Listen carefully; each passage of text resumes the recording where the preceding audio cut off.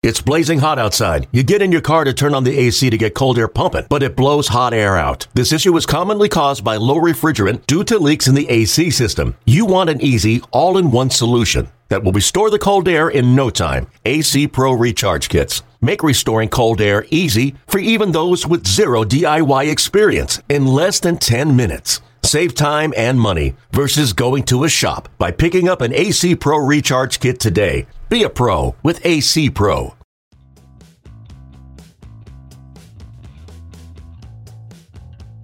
I'm Mark Feinsand, executive reporter for MLB.com. Welcome to the Executive Access Podcast. Kenny Williams played parts of 6 seasons with the White Sox, Tigers, Blue Jays, and Expos, but his second career in baseball has proved to be far lengthier and quite successful. A native of San Jose, California, Williams spent 12 years as the White Sox general manager, moving into the role of executive vice president in 2012. He put together the team that ended Chicago's 88-year championship drought in 2005. And while the Sox haven't been back to the World Series since that magical season, the current rebuilding plan has invigorated the 54-year-old executive. I sat down with Williams in his office at the White Sox spring training complex in Glendale, Arizona, to discuss his decision to pursue baseball over football, what it meant to him to become only the third African-American general manager in history, and much more. Please be aware there is some strong language in this episode that might not be appropriate for children. Enjoy this conversation with White Sox Executive Vice President Kenny Williams. Ken, appreciate taking the time. Thanks. Always a pleasure to sit down and talk a little baseball. You grew up in San Jose, California. Who was your favorite team growing up? Well, actually, it was kind of a combination of Oakland. I was born in Berkeley. Most of my family was in Oakland, but my mother and father kind of broke away to San Jose, in some of the later years. So I grew up actually an A's fan. Spent a lot of my summers there. A's and Giants, actually. I spent a lot of my summers there. I say A's because I actually snuck into the ballpark with a few friends where the Cannon used to be in the 70s. And was able to see guys like Joe Rudy, Reggie Jackson, Catfish, Vida Blue, John Blue Moon Odom. I mean, all those guys were my favorites. And occasionally we'd actually get over to see the Giants, and I actually saw Willie Mays and Willie McCovey. And so when all of those guys, when I kind of graduated to the major leagues, and I actually met all of these people and played against Reggie, actually, and some of them have become friends. It's kind of a surreal, humbling feeling. Sneaking into the ballpark, not something kids of this generation can relate to. Huh? Well, there's a hole in the fence, exactly. Beyond right field. I actually, we were losing so many games to the A's at one point in very weird ways in the 8th and 9th inning, walk-off fashion. I actually went up to Lou Wolf, who was the owner at that time, and I said, Lou, I think I owe you some money. Because this, there has to be a reason for this. I had my checkbook. I said, listen, I snuck into approximately about 20 games. Let me write you a check so we can get rid of this curse. That's little do we know. There was a story behind those losses. Yeah. Your dad was a former track star at San Jose State, ran with John Carlos and Tommy Smith. Yeah. Do you get your competitive nature from him? Carlos is my godfather, actually. It certainly didn't hurt for me to grow up in an environment and family where you come home from running your first 9 300-yard dash and you're not even welcomed into the club and actually taken out to the street. I was 17 years old, taken out to the street, and Carlos had on his hard sole shoes. My father had on some of the very, very early Nikes, the ones that had 4-inch, soles on them. And we raced from light pole to light pole. And I came in third place that day. So they were trying to explain to me the difference between world class and just another fast guy. You were a pretty young kid back during those Olympics. I was a baby. 4 years old. Did you learn about that as you got older? Did the fact that those guys were involved in your life and one of them was your godfather, was that something that you... interestingly enough, you never know what you may be going through as a child that would shape your future. And all the things that I saw my father go through fighting the city of San Jose to become the first black firefighter, had to actually go to court. Death threats to him, to the family, and living that with him. I mean, I was in court at I think 9 or 10 years old with him, and he was still fighting, and ultimately rose up the ranks to become a chief. I watched Carlos and Tommy literally, struggle to find employment their entire life, but still try to lift people up, raise people's awareness to social injustices. I like to say that those formative years helped me when I got my own death threats and issues when I became the general manager for the White Sox. Thinking back on those times, and the preparation and the conversation, and one of the most interesting things is when I tell people that story, they think it was an all-black, pro-black household movement, and solely that. But the thing that one of the lessons that I learned during that time was it was all inclusive. There were white people in our house, Mexican, Asian, everyone who was against social injustice of any sort came through our house and was part of the discussion. And people put their lives and jobs on the line and did not have to. People of non-color. So by the time I got to my place in this world, I knew no other way than to have an all-inclusive environment, and conversations kind of came easily. You were a two-sport star, went on to play both baseball and football at Stanford. Excuse me, I didn't play baseball. Oh, you didn't play baseball at Stanford, I signed with the White Sox out of high school. Okay. And went to rookie ball first.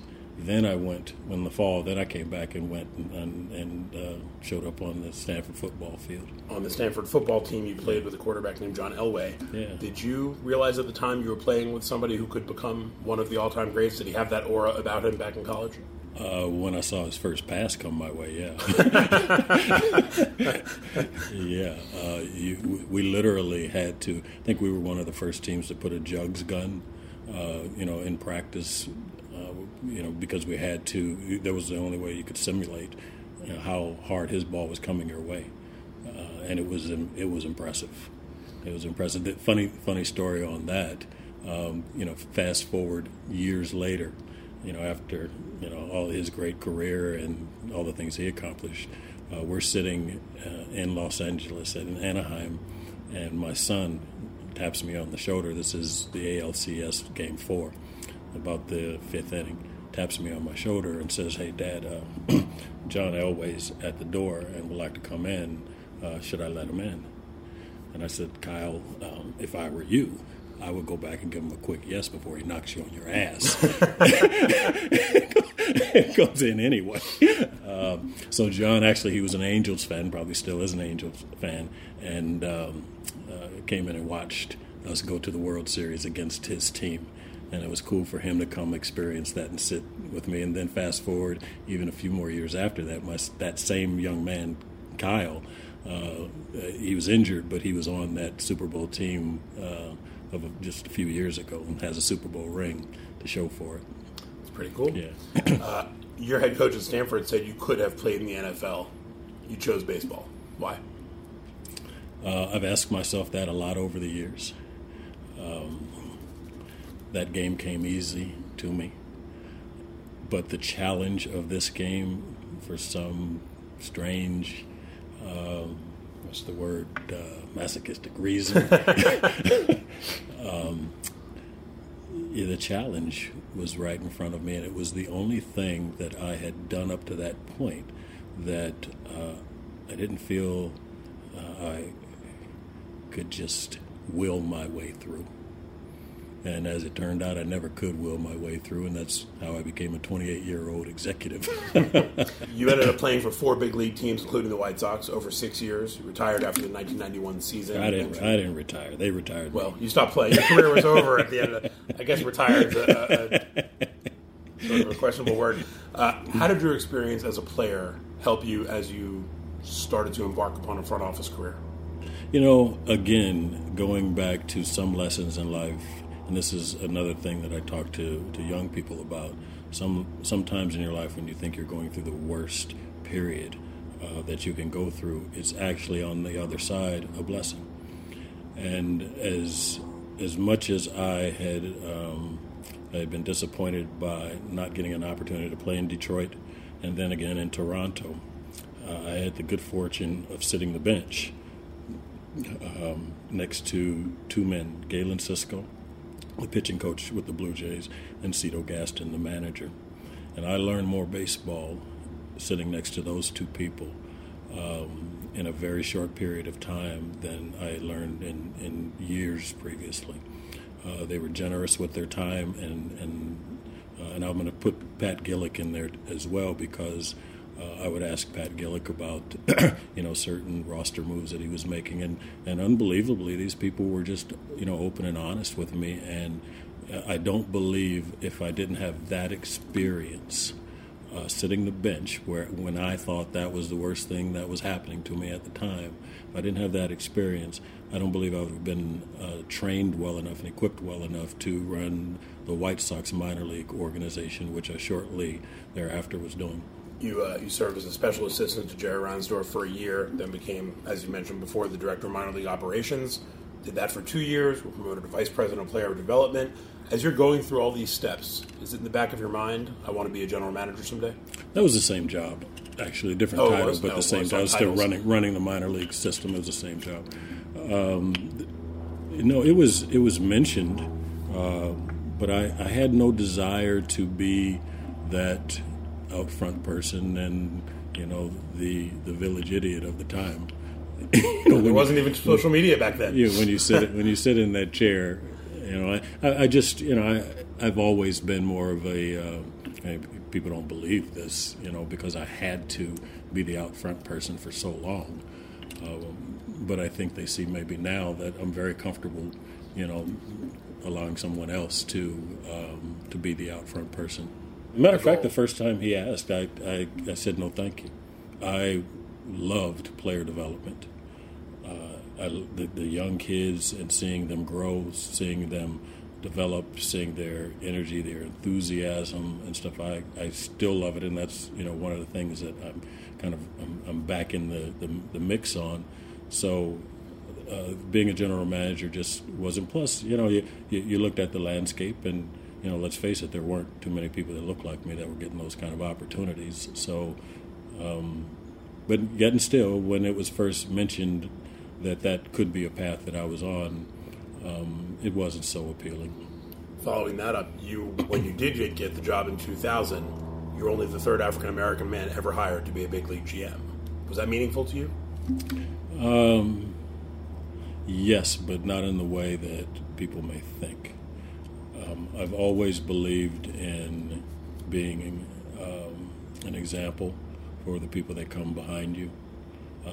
That is a direct result of how I grew up. And, my mother being an executive at PG&E and my father doing what he did in the fire department and having people look towards them to find their own way.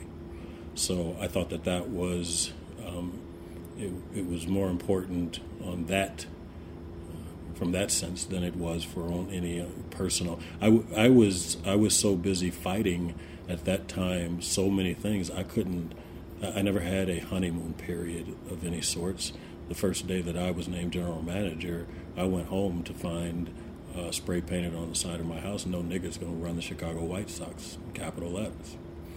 And had death threats, and we're going to string you up by the pole. Jerry got nigger lover letters constantly, and some of the other things I can't even say.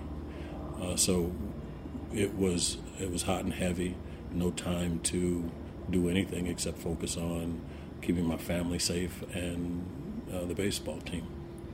Given your upbringing, given everything you watched your father go through fighting to become the first black firefighter in San Jose, was there a part of you that thought, is this worth it? I mean, I've been in this nice job running the minor leagues. Nobody seemed to care. Now all of a sudden I have this job. I'm a fighter. Okay. I'm a fighter. And when that happened, then I wanted it. And I wanted to prove to people that not only are we going to do this, we're going to do it in a grand fashion, and we're going to win a championship here. And I wanted to shut people up at that time. From 2001 to 2003, you and Jerry Manuel formed the first African-American tandem GM-manager in MLB history. A decade later, you're named to the Diversity Committee for MLB with the objective of increasing diversity in the game, particularly among black players. Have you seen considerable change in that area during the course of your career, specifically since you joined that committee? Here's what I will say. I will say that there are some good-intentioned people trying to advance things. Have I agreed with many of the decisions throughout the years? The answer is no. Do I applaud some of the things that have been put in place to try to raise awareness of positions in baseball and opportunity, recently? Yes, I do. That's from the bottom up, but there's a top-down level as well that I think could and should be addressed, and even a person that sits in a position that I do right now, I don't know that I see any advancement in my future, because I haven't seen any advancement in anyone's future along those lines. And I think that's all I'll say on it for now. Even the CEO of IBM doesn't have thousands of bloggers and reporters questioning every move and thinking they know better. When you have a GM job or your current job, do you need to have a thick skin to sort of brush aside the criticism that will undoubtedly come your way, good or bad?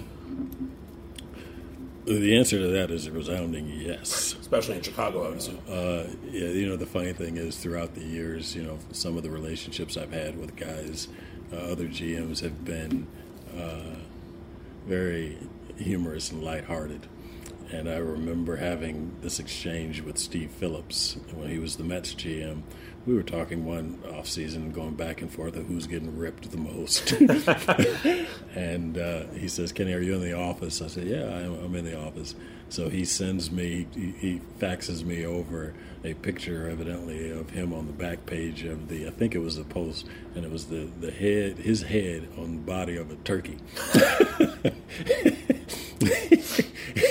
And so I had to call him back and say, "You win." You win. They haven't gone that far with me yet here. And Brian Cashman and I have swapped stories over the years, in the same realm of things. And here's a guy who's got 4 rings and should be headed to the Hall of Fame, in my opinion. But yeah, it's part of the gig, man. And if you can't take it, then it's not the job for you. Has social media taken it to a whole other level? I think so. But what I've tried to counsel Rick on, and everyone else who has aspirations around here of ascending to the next level. Certainly, you're not going to be too busy to listen to these things and hear them, but be too busy and focused to pay much attention to it. And just stay off Twitter in general. I can't get this to stay off Twitter. Are you kidding me? That's a fair point. After the 2003 season, you said of your team, quote, "Perhaps we have too many big swingers. We may have to get a few more grinders out there." Given what ended up happening with your team a couple years later, was that an important change in philosophy for you? Yes.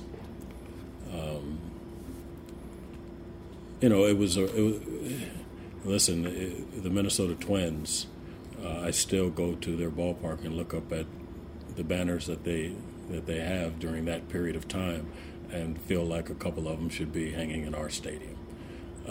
What makes it worse is they would point across the field and publicly say that team, meaning us, is better than we are, but they won't beat us. Talk about a slap in the face. Right. But you learn through failures sometimes, and what we learned at that time was it's not necessarily the most talent that you can, throw out there on the field and expect success, higher level success. It has to fit together, and it has to fit together for the 162 game grind, and that doesn't necessarily mean the most talent. Sometimes you have to forsake a little talent here and there for the sake of the team and the chemistry and the fit. The 2005 White Sox ended the franchise's 88-year title drought, went 11-1 in the postseason, won your final 8 games. It was a pretty magical run for that team. What was it like for you to just watch that team go? It didn't feel so magical in September when we went from a 15-game, and that might have been 15.5 game down to, what was it, 2.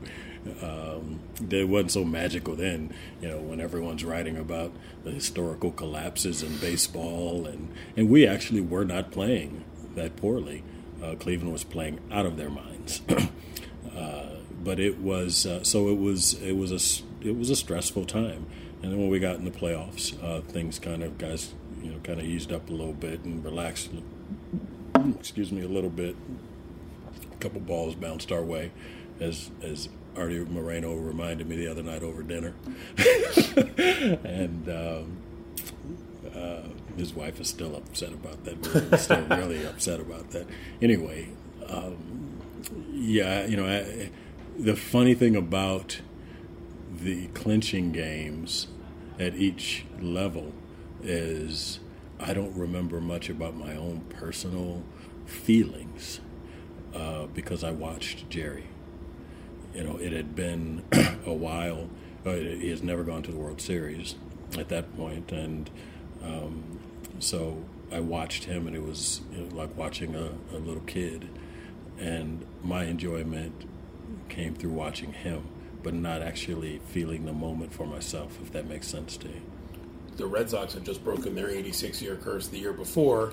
You guys break the 88-year curse, yet it seemed like it wasn't quite as celebrated as the Red Sox won. In Chicago, did it feel like... They're still leaving us off of World Series lists. We see it every year on ESPN. In Chicago, it's only had one World Series. Don't forget about us, guys. Did it feel that big in Chicago? I mean, when you were in the city, you know what the fan base there is like. Even if it didn't maybe gather the national steam that the Red Sox had the year before, could you tell what a big deal it was to people in Chicago? Right behind your left shoulder, there's a picture of the parade. And that's a lot of people. That's the reminder for me, as well as the image in my mind. I mean, over 2.5 million people, I think, came out. And when we turned down that street, LaSalle Street, that's when the enormity of it really hit me. And then later on that evening when I'm watching television and the news shows are going out to cemeteries, and people put hats on cemeteries and jerseys on tombstones of people that didn't get a chance to see us do that, and the enormity of that really hit me. And the responsibility to try to give people that joy again, and it really, to this day fuels me, and that's why it's hanging in my office, because I want to see that happen again. So you mentioned watching Jerry at the end of the series and sort of seeing what it meant to him. You once described him as being like a second father. Yeah. What have you learned most working for him all these years?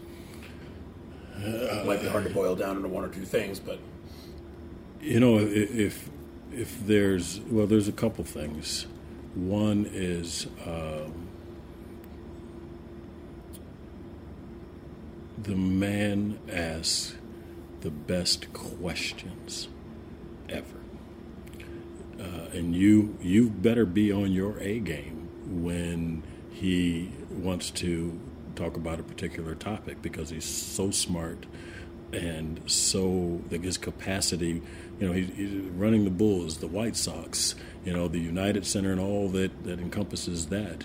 And yet he'll bring up something that he saw in a game 3 weeks ago and want to talk about it, and you need to be on point. I've learned a couple things with him. I learned, sometimes it's just better to say, I don't know, or I'll get back to you.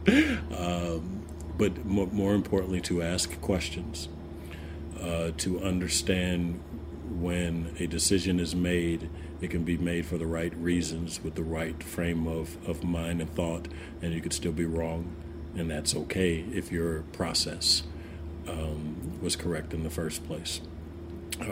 And to treat people with a certain humanity and loyalty and humility, and sometimes you've got to get out of your own way to do that. When you were promoted to your current role after the 2012 season, you widened your range of duties, but you retained final approval on all baseball decisions. Was it difficult to withdraw from the day-to-day action of being the GM? Oh, tremendously so. Yeah, tremendously so, and I still miss it. But the way we're currently structured, we're more efficient, and it is we're more efficient, and we are certainly more strategically focused in the areas that we need to, that can maximize our own individual strengths. And by that, Rick is better served than I am right now to run the day-to-day operations of the club. I'm better positioned to be the macro guy at this point, and the player personnel side of things, the scouting of the players, the development of them. I enjoy that. That's my strength, and in that capacity, it allows me to kind of put a lot of the other things that a general manager has to go through on a day-to-day basis aside and focus just on that. Even though, the relationship that Rick and I have, we are talking about everything every day. And I think, he respects, my acumen in the areas that I'm focused on, and I respect his. And I'm also at a point to where I believe that if you're in any leadership role, if you haven't developed the people who are reporting to you in such a manner that if you walked out the door or something happened to you, or whatever the case may be, if they're not prepared to do the job in its entirety, I don't know that you've been very successful in your leadership role. So I enjoy. I've been so fortunate to have a guy like him around for all of these years, because it truly is. I cannot imagine a better situation where two people complement each other in the way that we do, and work in concert the way that we do. There have been a lot of teams that have gone to this structure of a president of baseball ops or executive vice president of baseball ops and a GM, and it's a lot of, it's all a matter of titles at this point, but they're multi-faceted front offices where, Tampa Bay has a couple guys, Minnesota has a couple guys, or a lot of these teams. There's been a lot of talk in the past few years about you and Rick aren't always on the same page, but I would imagine that nobody's ever always on the same page. And talking to some of these other teams, some of them have said, we like it better when we disagree, because then you make sure you see all angles and then you come to a group decision. Isn't that the way it kind of has to work? Yeah, but so much, I don't know where it comes from, and maybe it was because of my reputation as, kind of the patchwork, roster kind of guy for all those years. But, it's not as though during some of those years we didn't think about rebuilding and have active conversations, towards heading that way. The decision as an organization was to not do it at that time. Those decisions aren't made by one person. But, I wore it. And so when we started the rebuild, it was more commonly thought that it was more Rick's idea than anyone else's around. But it was a joint decision, just like it was, to patchwork some of the things together, in the previous years. there is an evolution, I think, that comes along with some of these jobs that if you're not growing, you're not growing. So the guy that I was at 36 years old in taking the general manager's job, as I sit here about to turn 54, I've evolved. My leadership style has evolved, and certainly what was perceived as maybe disagreements over the years were perceived more so outside of the organization than inside. This guy and I can give each other a look a lot of times, and we don't have to say a word. We know exactly what the other's thinking at a given time, and that's pretty remarkable. So, you're going to disagree. You're going to, debate some things, but that's pretty much what it is between us, is a healthy debate. And sometimes we have to. Sometimes we find ourselves changing positions and starting to agree with the other person after the debate, and then we got to argue the side that we originally held, right, but now don't hold, and the other guy holds it, and we've got to figure that how to navigate through. But there's been a lot of laughs, a lot of anguish, but I think for the most part, the efficiency in which we operate right now, I wouldn't change for the world. So about a year and a half ago, the decision is made to go through a rebuild. Mm-hmm. Since the winter meetings in 2016, you guys have acquired 24 different players in 11 different trades. You mentioned that patchwork mode you had been in for many years, win now philosophy. How weird did it feel to enter the rebuild and start to really tear it down with the goal of building it back up? We were excited. And I personally think I needed it. It rejuvenated me. The scouting and the player development juices started to flow again, and they're still flowing as a result. It gave me back it gave me back new life. It really did. So, every day I'm excited to come to the ballpark and see what these kids, the growth, the development of these kids, and who they are as people, as individuals, and learn a little bit more about their lives. So we're kind of excited around here, but at the same time, there's that excitement on one hand, and then the realization that things don't always work out as you planned. So let's try to insulate ourselves against things going wrong, and we have to keep pushing to add more to the equation. Also, at the same time, you've been a very competitive person your whole life. How tough is it to enter this process knowing that for a year or two, the on-field product that you're going to be watching every day is not going to be likely what you have been used to trying to put on the field? I think if we've had one, we've had a dozen conversations, Rick and I, and Jerry as well, that when one of us gets a little ahead of ourselves, a little antsy, a little frustrated with the losing, we got the others have to band together to remind okay, here's the plan, here's our timeline, and here's where we're headed. It's not where we are presently, it's where we're headed, and I think if we've had a lot of discipline talks.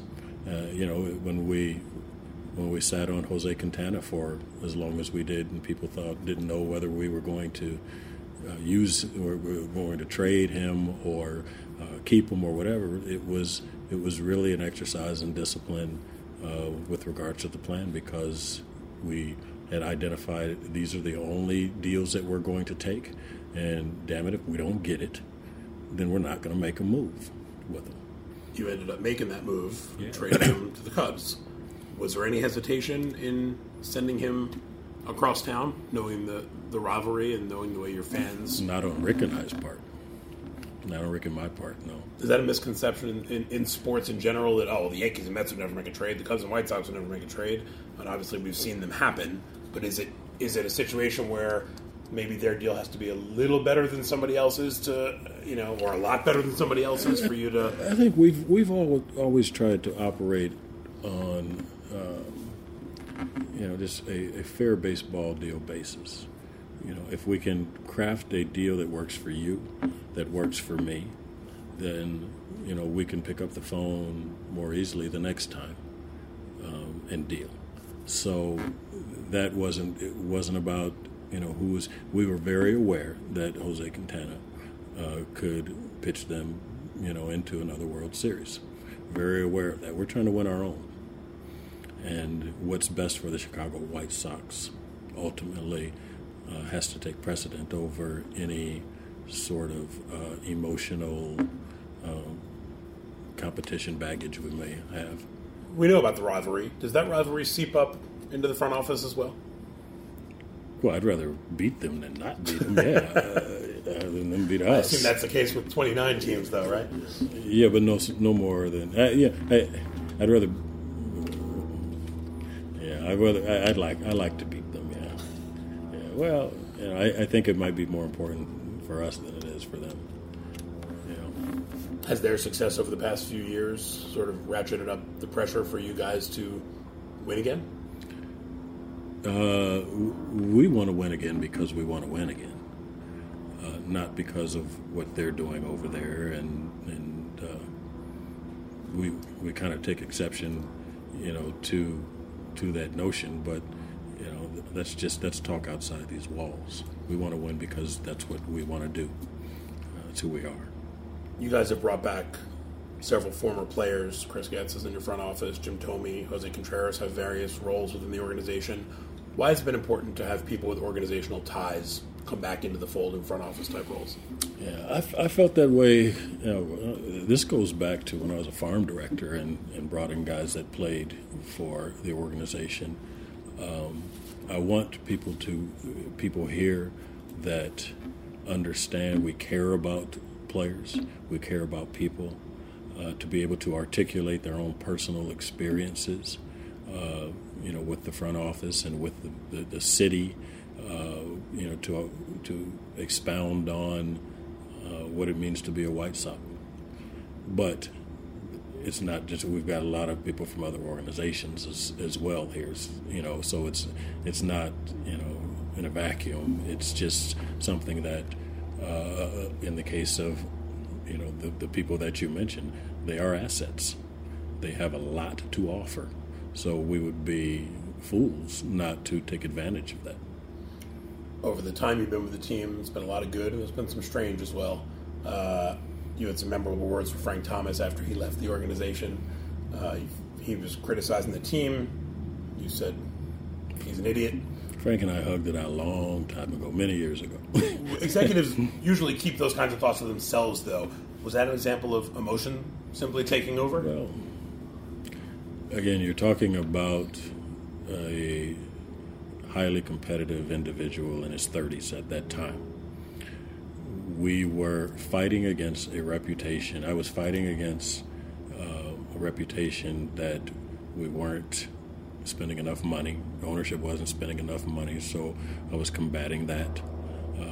I had a very outspoken, manager as well, throughout a lot of those years, and there was some defense of that, and some,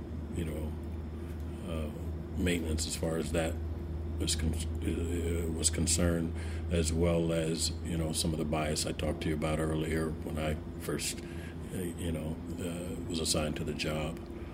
There was a lot going on, and I wasn't going to let the organization. You weren't going to talk about my manager, and I wasn't going to let it go without, me defending him, or the owner, or some of my players, anyone else, or certainly our desire to win as an organization.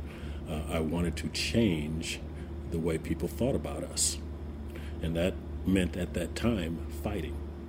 And publicly being out there a little more than, as you see, these days. I feel necessary to be. So it is.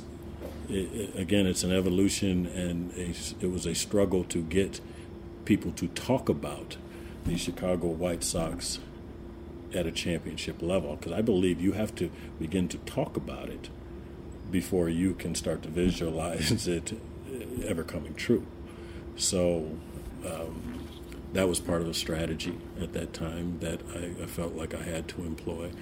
And if you tried to compromise that, I didn't care who you were. You were going to, my feelings were going to be known to you and to everyone else. Now, as I sit here at closing in on 54, there are different ways I would handle it today. Some of those things, and then, I always wanted to be this kind of executive. I always, no, seriously, to have a certain, I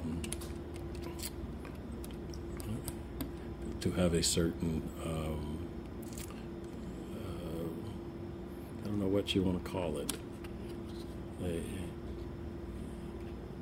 Sit back. I guess not always take the boat into the crashing waves head on. Maybe wait till tomorrow when the water settled down a little bit, and then sail nice and smoothly. Seems like a better path. Yeah. Has there been a more bizarre situation you've been involved with? You've had a couple of years now in hindsight to think about it or reflect on it. The Adam LaRoche, Chris Sale situation, was there anything in your career that's quite been like that?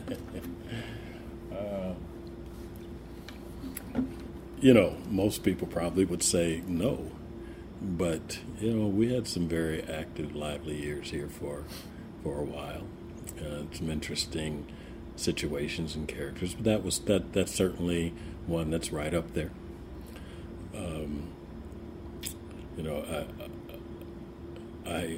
I was acting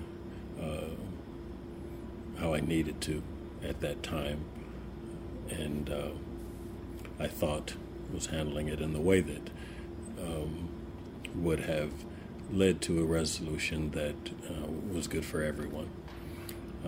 Obviously, it became a thing, and it certainly, with regards to some of the Chris's statements, Chris and I have talked about it, a number of times. I know Chris; he knows me.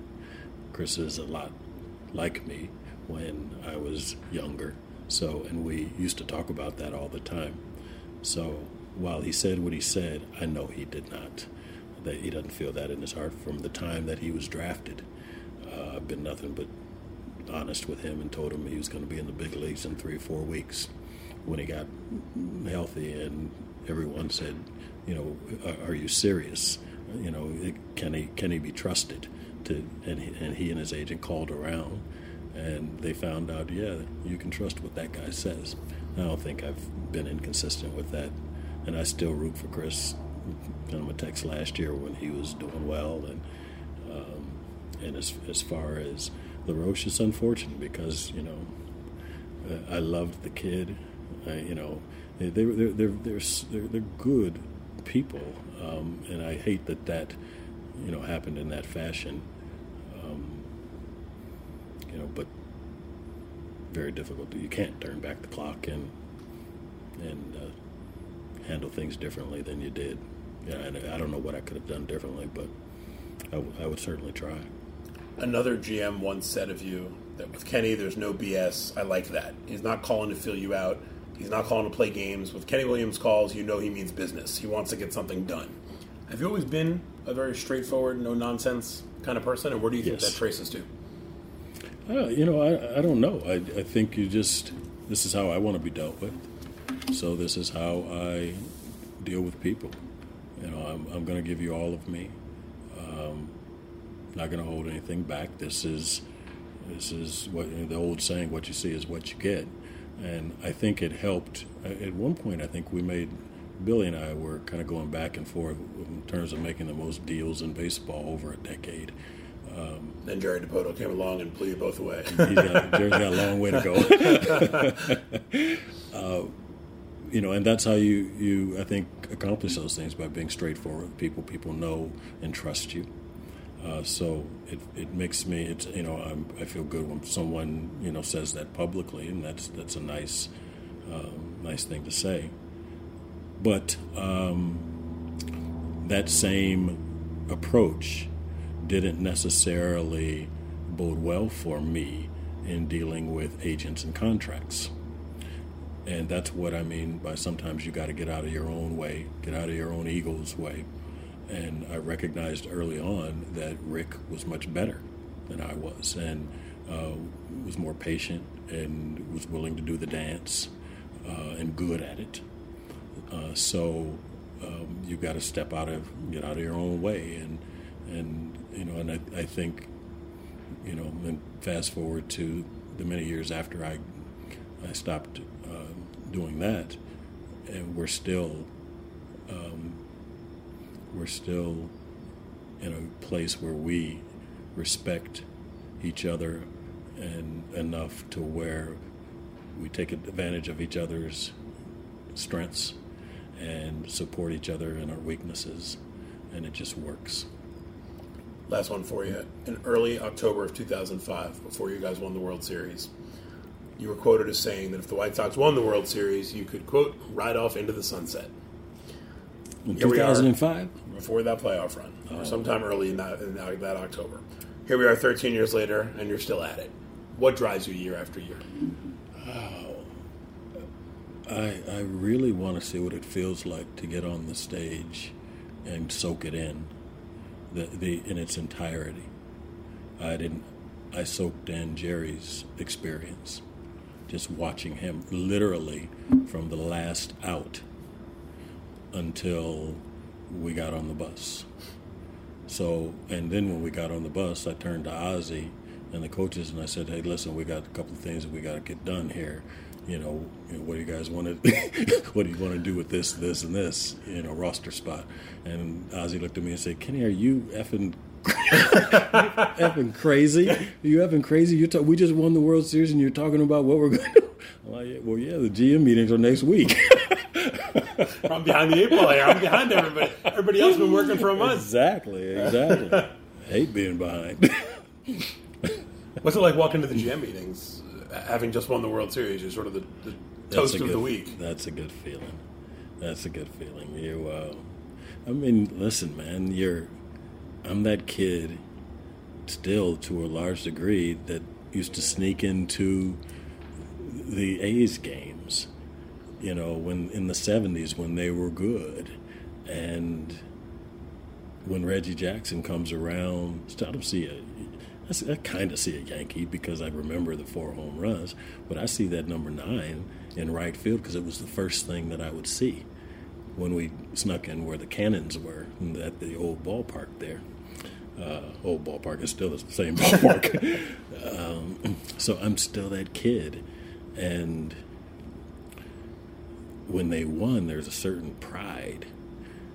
And I saw that in the streets of Chicago and the kids in Chicago. I still have people say thank you walking down the street. It just happened yesterday here in Arizona. Still saying thank you for, the World Series, and you guys, hey, you guys look like you're on the right track and stuff, man. If that can't fuel you, nothing will. We want to desperately make that happen again behind the shoulder, that parade happen again, and give the people what they're looking for.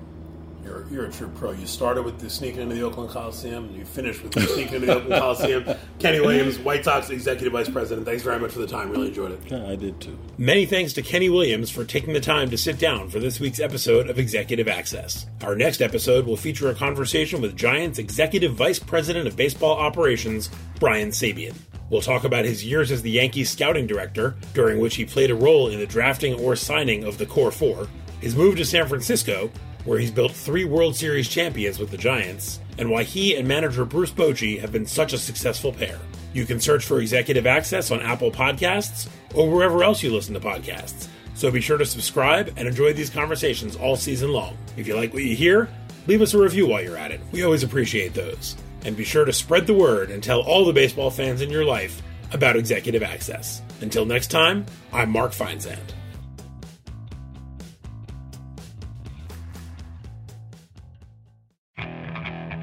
Okay, picture this. It's Friday afternoon when a thought hits you. I can waste another weekend doing the same old whatever, or I can conquer it. I can hop into my all-new Hyundai Santa Fe and hit the road. Any road. The steeper, the better. Because my all-new Santa Fe is available with H-Track all-wheel drive, so I can hit the trail without a worry in the world. Heck, with 3 rows and best-in-class rear cargo space, I can pack the whole family in with all our gear. We've got available dual wireless charging for our phones, so we'll never lose touch with civilization, and we won't lose touch with the primordial power of Mother Earth. So which is it? Waste the weekend or do something a little more epic? And conquer it in the all-new Hyundai Santa Fe. Visit HyundaiUSA.com or call 562-314-4603 for more details. Hyundai, there's joy in every journey.